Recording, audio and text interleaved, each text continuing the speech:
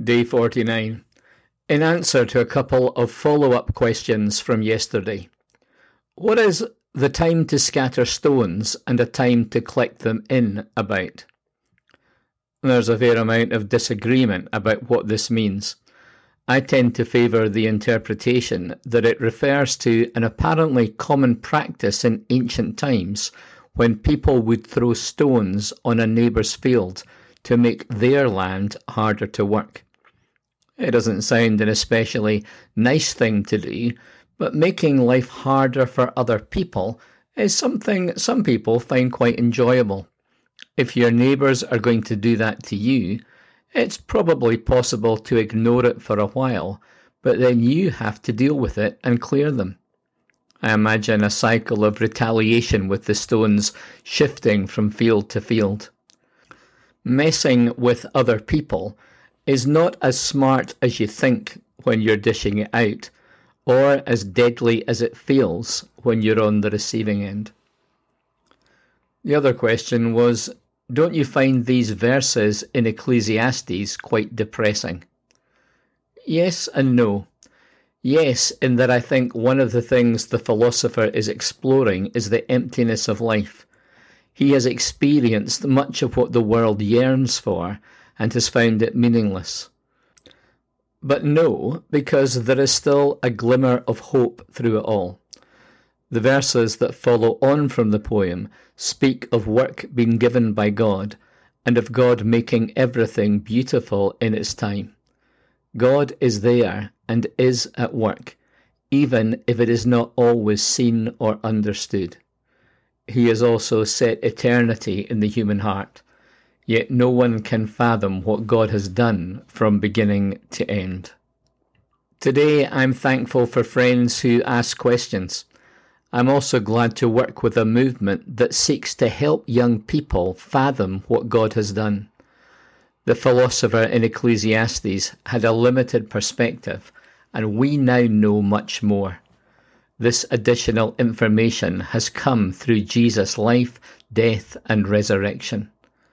Right now, at camps across Canada, we're helping young people discover Jesus. We're not in the business of telling people what to believe, how to behave, or what to think. We give them an opportunity to discover the truth for themselves as they explore the eyewitness accounts of Jesus' life in beautiful surroundings and a caring community. Some will make new friends. Others will begin a relationship that will last a lifetime. This growing faith is at the heart of what InterVarsity is called to. Today I'm thankful for the unique part that camp plays in the lives of young people. I'm grateful for stories of folks enjoying being together again after so much isolation. I'm also thankful for beauty and the ache for a better future that is deep within our hearts and calls us home. The writer of Ecclesiastes reflects on all he has tried in life to find meaning, purpose, and value.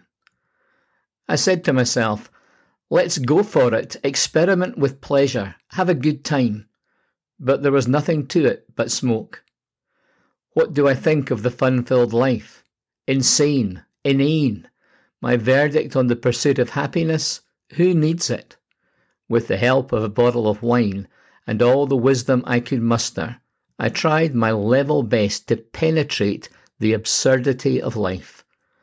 I wanted to get a handle on anything useful we mortals might do during the years we spend on this earth.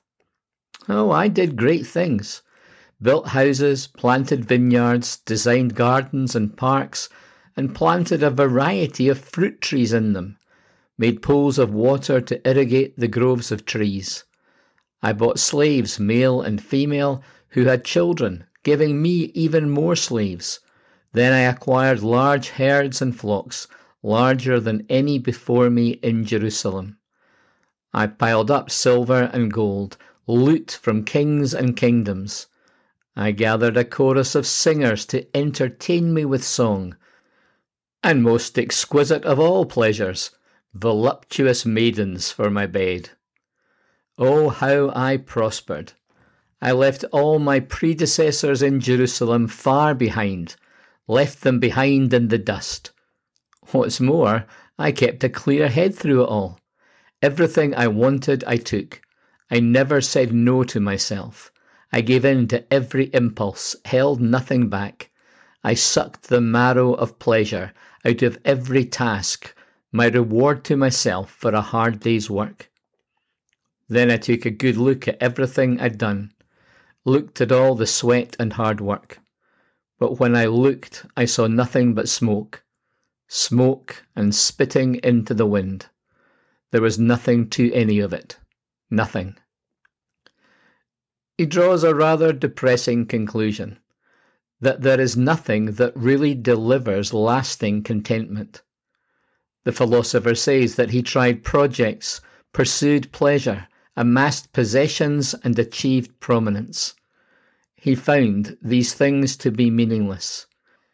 He has got what many long for, but filling the void at the heart of his search has proved tantalizingly elusive. When we do attain our objectives, the view from the top is different, and we often find that what we crave does not sustain or satisfy in the way that we thought it would. Above all else, it is our mortality and the brevity of life which brings real perspective to our hopes, dreams, and aspirations. Psalm 49 speaks of the need for wisdom in evaluating wealth and poverty in the context of life and death. It is addressed to all people, regardless of status or material wealth. There is wisdom which is applicable to everyone. Hear this, all you peoples. Listen, all who live in this world, both low and high, rich and poor alike. My mouth will speak words of wisdom. The meditation of my heart will give you understanding. I will turn my ear to a proverb. With the harp I will expound my riddle. Why should I fear when evil days come, when wicked deceivers surround me, those who trust in their wealth and boast of their great riches? No one can redeem the life of another, or give to God a ransom for them. The ransom for life is costly. No payment is ever enough, so that they should live on forever and not see decay. For all can see that the wise die, that the foolish and the senseless also perish, leaving their wealth to others. The rich and the poor, the wise and the foolish, all perish. No one lives forever, and nothing lasts in perpetuity. Death is the great leveller. No one can rescue themselves from death or pay for another life. Those who trust in themselves will come to nothing, and will lead and encourage others into the same abyss. This is hard. Most of our desires are focused on just having a little more.